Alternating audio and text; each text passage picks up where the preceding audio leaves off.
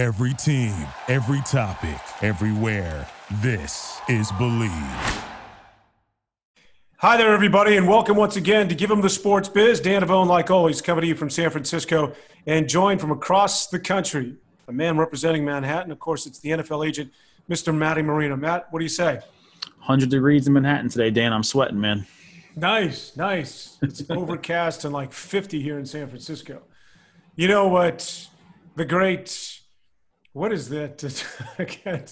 Mark Twain, the great Mark Twain said that the coldest winter he ever spent was a summer in San Francisco. And it's All like right. 55 degrees out, man. It's freezing out. It's a good person to But go forget off it. Forget about weather. We're not here. We're not meteorologists, but we're here rather to talk about sports, and more specifically to talk about the economic side of sports. So what's front and center right now is the National Football League and the Players Association. Of course, they reached a new collective bargaining agreement prior to the start of this season, prior to the pandemic. Now they've made amendments, and it's called the COVID Amendment, so that they can play football going forward in these very, very bizarre times in 2020. Let's have you take us through some of the steps, starting with the new salary cap. What's that all about? Yeah, man. So salary cap is big. Obviously, NFL is really the only North American sports league that has this, strict cap, hard cap, you want to call it. And, a lot went back and forth. The owners wanted to spread it out. The Players Association wanted to spread out the revenue shortfalls, over 8-9 year period. The owners wanted to do it within 2 years. So, obviously in most situations they come up with a compromise. And basically what they did is for 2020, no 2020 players' salaries or bonuses will be reduced as long as there is a complete NFL season. And that language is interesting because I'm going to go back on something, and this is, these are not signed off on. These are, something that is, still, I guess, talked about between both parties. But for the most part, the language is always something interesting. When you say complete, I think of, and I'm sure a lot of people think of, all right, they're going to play 17 games, playoff, Super Bowl. Complete, could end up being 8 games and playoffs and Super Bowl. I don't know what the difference between complete and full is, but I think that's just something that has to be worked out, and it's just something for people to keep an eye on. I think the other thing that is quite interesting about the salary cap is that there's $17 million in player benefits that are being canceled for the 2020 season. So those are things you normally don't hear about. Second career savings plan, annuity plans, severance pay, performance-based pay, which is a big one, certainly a big one for players that are on incentive-based contracts, their tuition assistance for players going back to school, and then playoff bye-week pay and Pro Bowl pay. Obviously, most likely the Pro Bowl is not going to be played, so no one's going to get paid for the Pro Bowl. But certainly the playoff bye-week pay, it's not life-changing money, but it's something that the players certainly strive towards when they're getting that bye week. Yeah, and I don't expect a Pro Bowl as well, but there are a lot of clauses that are worked into contracts, as you well know, that if you're named to the Pro Bowl for the 2020 campaign, you don't have to play in the thing, but if you're named an all Pro Bowl performer, that's pretty significant. So they won't have that this year, I'm assuming? Yeah, you won't have your performance-based pay, which is interesting. I think the other thing that's interesting is that the 2021 salary cap, which I think is the more important one because you're talking about next year hopefully after the pandemic subsides and sports can get back to normal, the 2021 cap will not be lower than $175 million per club, which that I think directly impacts the players more than anything because you're talking about players' contracts, what teams can spend on them, the free agency period, the off season, obviously the NFL draft will go on hopefully as scheduled, but really you're talking about free agents and what they're going to be able to get paid in 2021, and football revenue dictates the 2021 salary cap. That's how it works. So it's great that, it's not taking a massive drop and that players are going to be, sustained at that $175 million a team level. We saw today that Dante Hightower, the standout linebacker for the New England Patriots, has decided to opt out of the 2020 campaign, and some other players may follow suit.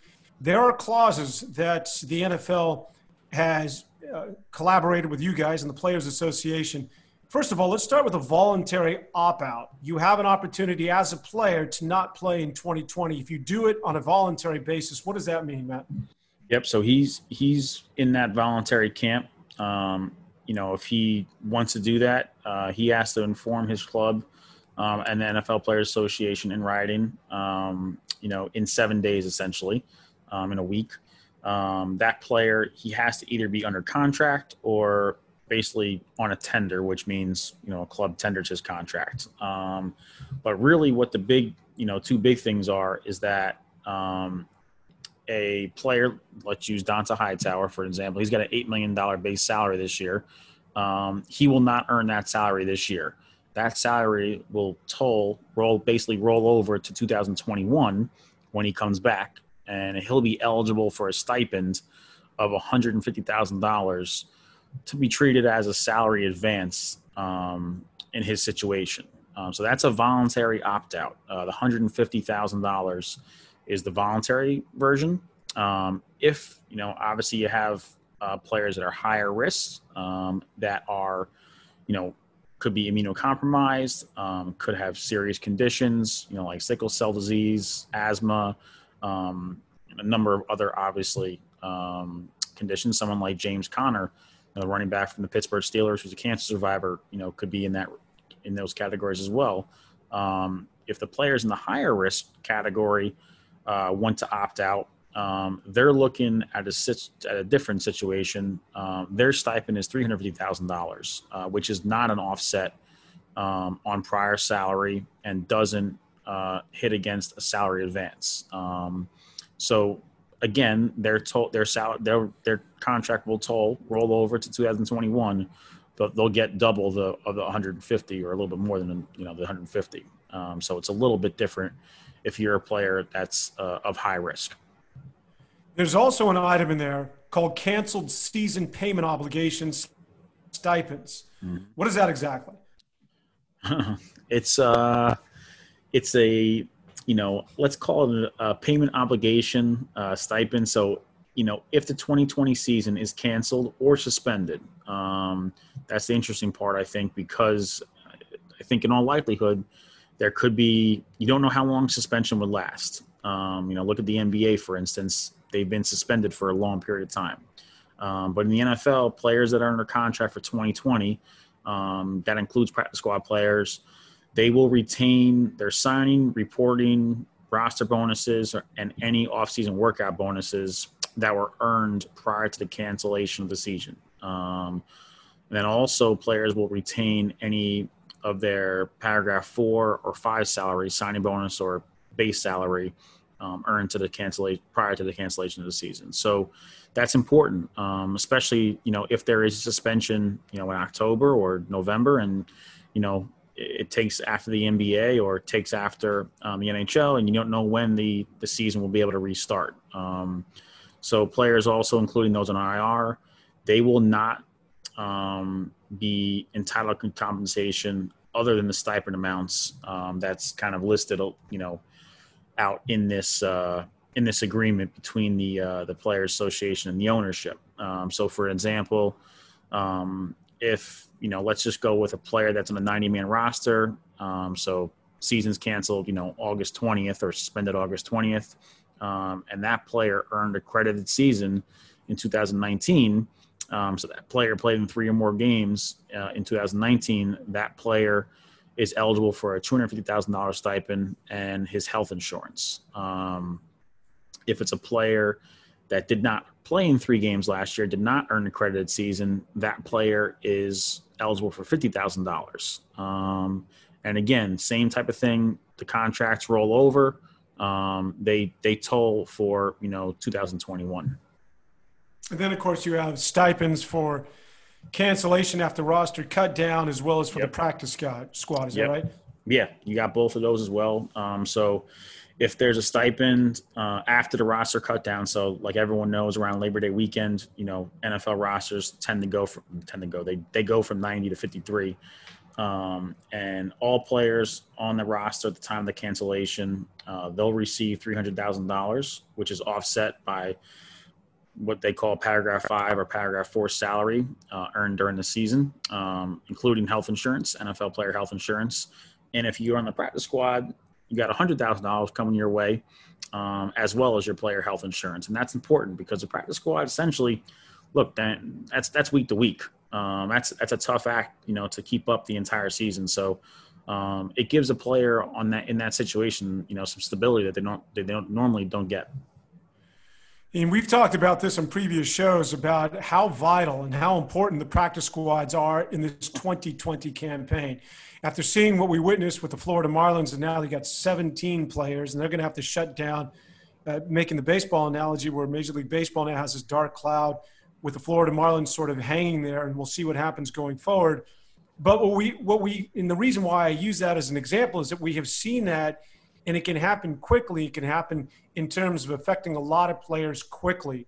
And so as it relates to the NFL, where there's the intimacy and the contact is unlike the other professional sports, that you could easily see an entire group, because if you know anything about the NFL, oftentimes practices are done by groups. You're with the linebackers, you're with the DBs, you're with the O-line. And should one O-lineman get it, there's a good chance that they're all out. And so having a practice squad where guys can just step up and fill that spot could be something that we can see frequently throughout this very bizarre 2020 campaign. Yeah, I mean, I think, between, not just practice squads, or not just positive tests, but also just the fact that these guys haven't been in a facility, haven't been, in football shape, call it, for a long time. So certainly I think not only the positive test will affect them, but also, being out of shape, there'll be a lot more injuries, I believe, soft tissue type injuries. So I think all those things considered, there will certainly be a need for the practice squad to be, like we talked about, not just a practice squad, guys really playing snaps, guys playing special teams, and guys being able to be versatile and playing, positions earlier on than they do in normal seasons. Okay, let's get back to this proposed amendment that came down and was sent to the players and agents. Contract guarantee protection in suspended or canceled season in 2020. What's going on there, Matt? Yep. So that's big, actually. And, this is something that, we've talked about in other situations. So a player's total 2020 guaranteed salary basically will be calculated based off the player contract at the beginning of the 2020 season. Now, obviously, that can fluctuate a little bit. If games are canceled during the 2020 season, after the regular season starts, teams will essentially not be obligated to pay the salary protected by the 2020 guaranteed salary during the 2020 season. So what that basically means is the normal kind of situation that the NFL goes through. If a club terminates a player before this agreement, is kind of signed off on, the club is obviously obligated to pay the player in entirety, full pay. For the players that essentially don't have a 2020 player contract or guaranteed salary, those players that did not opt out, both the player and the team roll those protections to any unpaid guaranteed salary for the player's unprotected salary that were not paid during the 2020 season. So it gives the player some form of a guarantee. But obviously, in this situation, with the unsteadiness or unsureness of everything that can transpire during the season, a lot of these can kind of convert into being rolled over into 2021. Obviously, if players, are under the same team contract in 2021 as well. But what I think it actually does let's just, work off an example. If a player has, $10 million in salary in 2021, he's got half of that fully guaranteed. And if that player earned $5 million in salary before the 2020 season was canceled, he'll have no guaranteed rollover protection. So that's something that you guys got to think about in terms of, more of the veteran players who have that, who have those guarantees in their salary. For rookies, you're not going to see a lot of this. Obviously, even with a Joe Burrow signing today, you're not going to see a lot of these situations. But this is something that's for the veteran players around the NFL. So as we take you through this amendment, this has been proposed. Are the players on board? Are the agents on board? Is this something that's going to be signed off on? Are we going to go forward, or are there still some hangups between the two sides?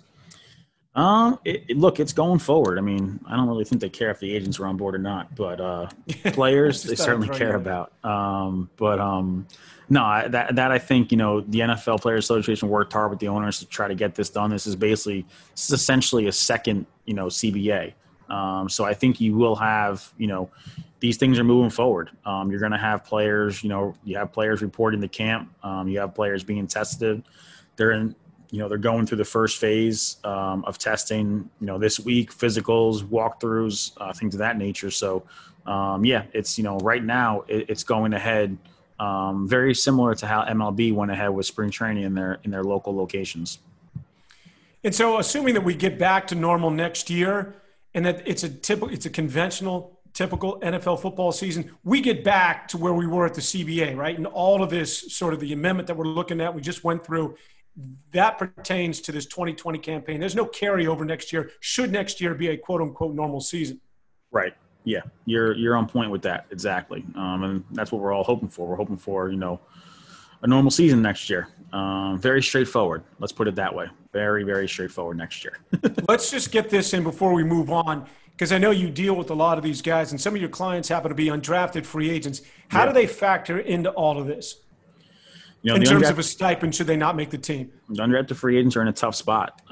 Mainly, they're in a tough spot every year, but they're even in a tougher spot this year because, you have teams cutting from 90 to 80 without ever seeing these guys. So the likelihood of them getting on another roster that can only go to 80 is very, very slim.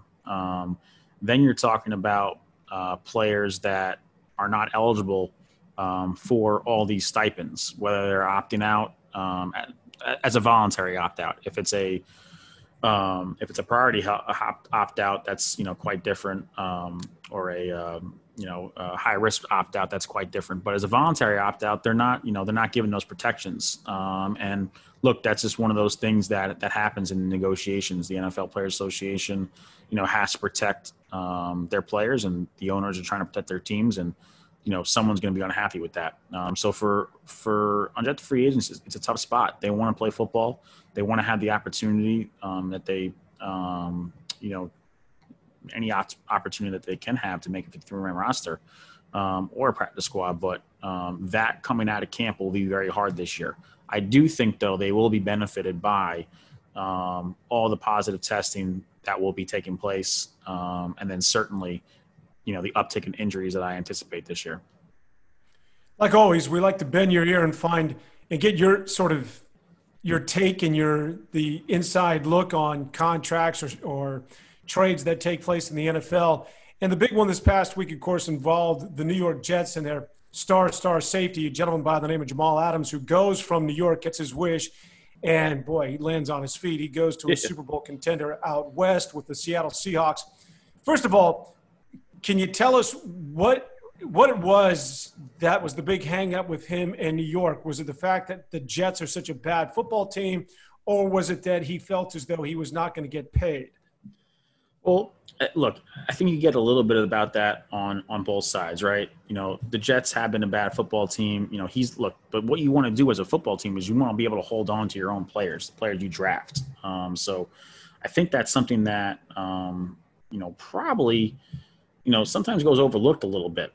You want to be able to hold on players that you draft because they come up through your building. And in a situation like him, I think he's just going to a franchise that values that position more than the New York Jets. Seattle Seahawks, they put more money in that position.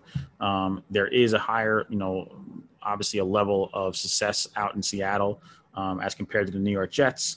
I think there was a lot of, not controversy, but a lot of turnover between the Jets front office, coaching staff, since he's gotten in the door. And that affected him over the past 3 years. And he didn't really feel a sense of stability here. So he goes to a Seattle Seahawks football team that really, as you mentioned, I guess it just depends on who the coach is, because Pete Carroll's a guy that likes, first of all, that side of the ball, but he's also somebody that likes to build from the back end of that back seven, that being, of course, the safety position. All you have to do is remember Cam Chancellor and Earl Thomas, really the backbone of those successful defenses in their Super Bowl run. But this is a guy that, he'll line up and play, not only free and strong safety, but he'll drop down, he'll play some linebacker, and he'll even drop down and come off the edge and play in the box. He is a definite playmaker. Do you think this is somebody that can put Seattle over the edge in terms of getting and winning a Super Bowl again? Oh, he brings a tremendous amount to that franchise. Like you said, he can play pretty much anywhere you line him up. Outside the defensive line, he can play in the box and cover some running backs. He can cover a tight end. He's physical. He'll play special teams if he's asked to. I don't think they will. Pete Carroll builds from the back. He's had those defenses previously in Seattle. That's essentially what took him to the Super Bowl. And that's how they run their offense. Their offense is run because their defense gets turnovers. And Jamal Adams can certainly do that. Certainly, that's a very tough division out there. You're playing against some good quarterbacks, some good offenses. Between, the Cardinals and Kyler Murray, who's a young guy, the 49ers, obviously, and Garoppolo, Jared Goff, and the Rams, obviously had a bit of a down year, but, we're in the Super Bowl 2 years ago. So to compete, you're going to need some guys in the back end to match up with those offenses. So Pete Carroll's been there for a long time. I think it certainly helps, the Seahawks get there. And, you have another veteran. And, veterans are really going to be counted on highly this year because of all the knowledge and leadership that they bring, to an organization, whatever organization it is, coming out of a season with no off season to get things going right away. Who got the better end of the deal?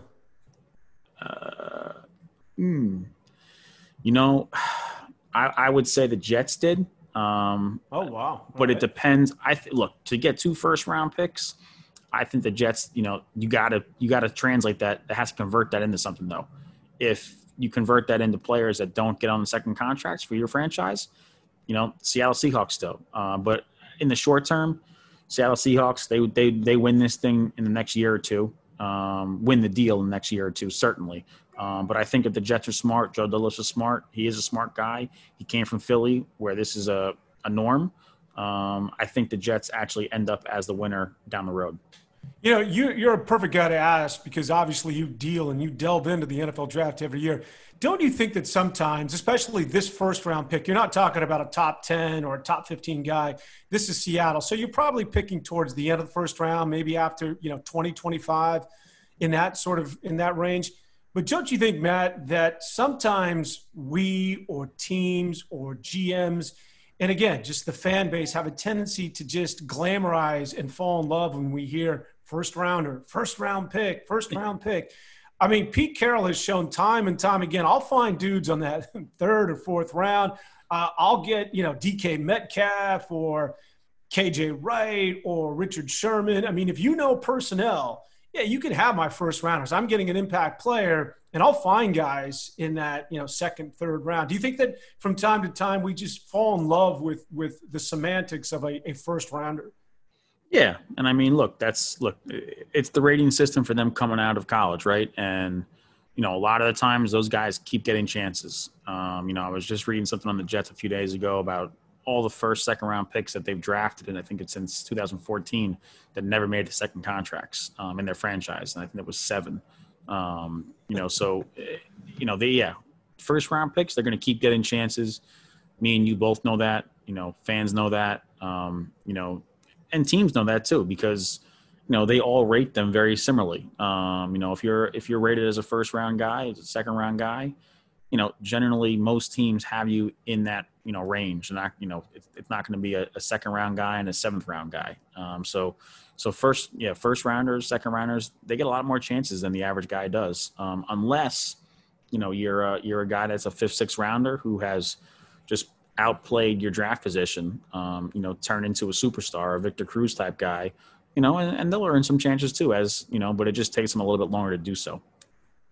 Let's get back to this amendment and let's talk more about football in the sense whether we're actually going to see it this year. And of course, you can't, again, whether this is the NBA or the NFL and certainly Major League Baseball, I think it gets back to what happened with the Florida Marlins over the weekend, because you're talking baseball. Football is all, you want a social distance? That's a complete. It's tough. No, you don't social distance in football. That's not the object of the sport. It's all about contact.